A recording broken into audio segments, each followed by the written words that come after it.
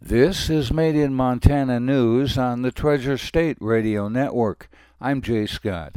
A federal judge has ruled that two Green Party candidates who have filed to run for seats in the Montana House can appear on the ballot this year as part of a settlement in a long-running legal case.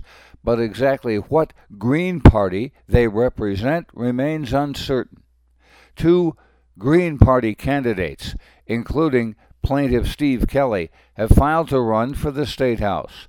Kelly is running in the district west of Bozeman. Gary Marbut, the head of the Montana Shooting Sports Foundation, has filed in a district south of Missoula. That's according to the Montana State News Bureau. In 2018 and 2020, outside groups, not the Montana Green Party, gathered signatures to qualify a Green Party for the ballot. The Montana Democratic Party successfully challenged the Green Party qualifications in both years. In 2018 over whether some signatures were valid, and in 2020 when people wanted to have their signatures removed from petitions after it was revealed that the effort had been bankrolled by the Montana Republican Party as part of an effort to draw voters away from Democratic candidates. The Montana Green Party in 2018 challenged the constitutionality of the state law that required minor parties to gather signatures equal to at least 5% of the total votes cast for the winner in the most recent gubernatorial election, and to gather those votes in at least 34 of 100 state house districts. The Ninth U.S. Court of Appeals ruled in November that setting signature requirements based on how many people in a district voted for a winning gubernatorial candidate could lead to petition requirements being valued differently in districts with similar populations.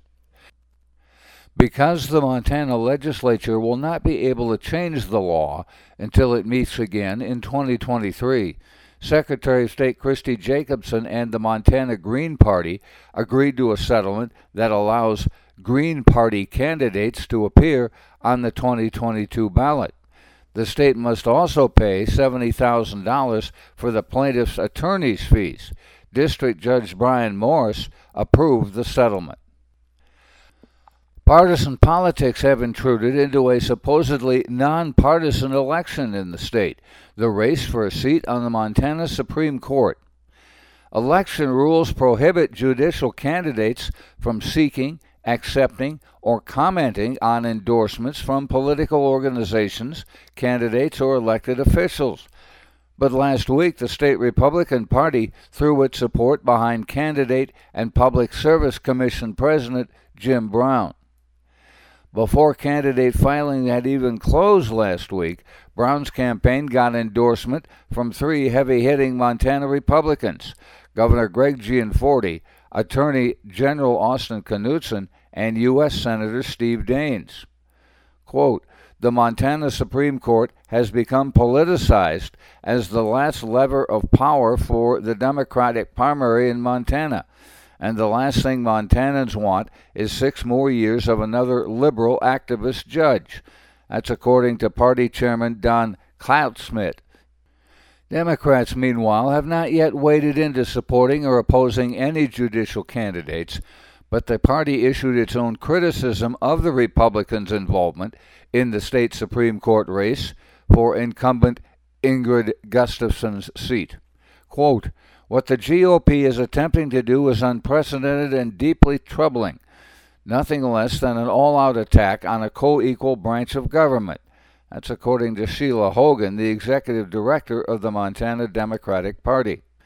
If your unconstitutional legislation keeps getting struck down in court, you don't try to dismantle the courts in a childish and dangerous effort to get their way.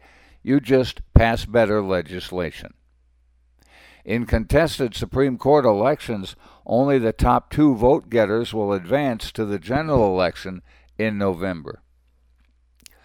Governor Greg Gianforte has asked the U.S. Departments of Agriculture and Interior to begin the process that would exchange state trust lands within the Flathead Reservation for other federal land within the state.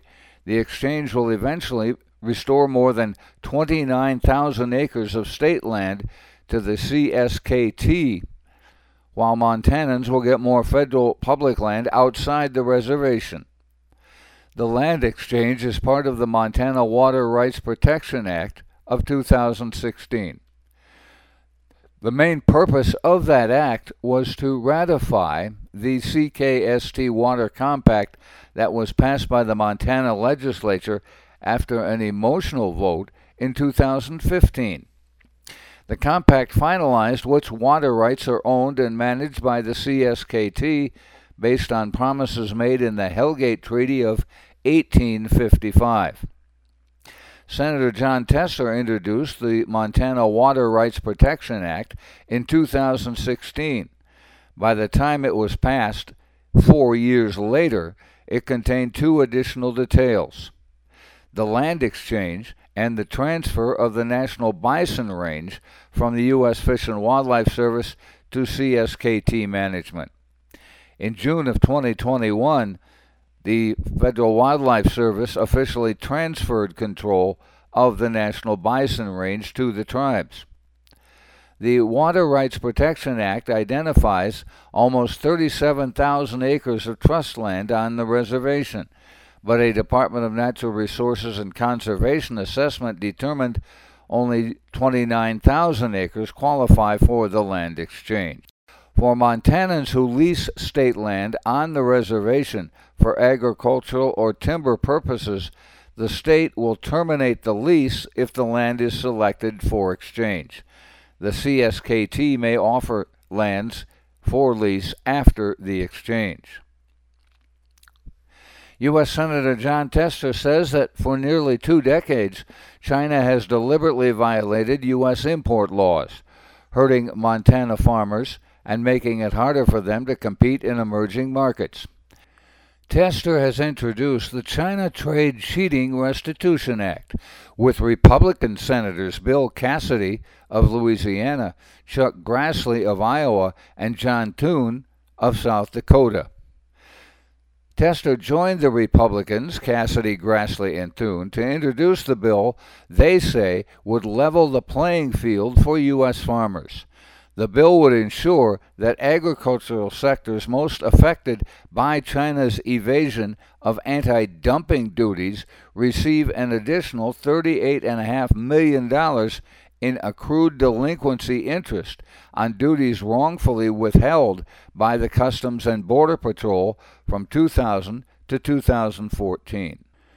According to the senators, for nearly 2 decades, Chinese producers have exported honey, fresh garlic, crawfish, and mushrooms to the U.S.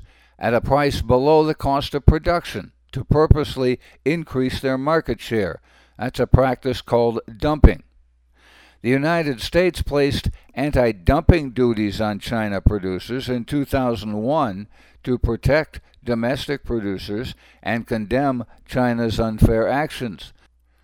According to Tester, Montana farmers grow the best products in the world, and they shouldn't be penalized for following the rules.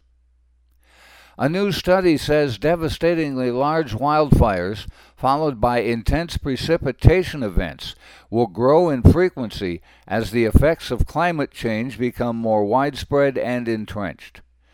A new paper published in Science Advances by a team of scientists working at the National Center for Atmospheric Research in Boulder, Colorado, argues that if rising temperatures continue unabated, the number of times that an extreme fire event will be followed by an extreme precipitation event will double in California and increase by 8 times as much by the end of the century.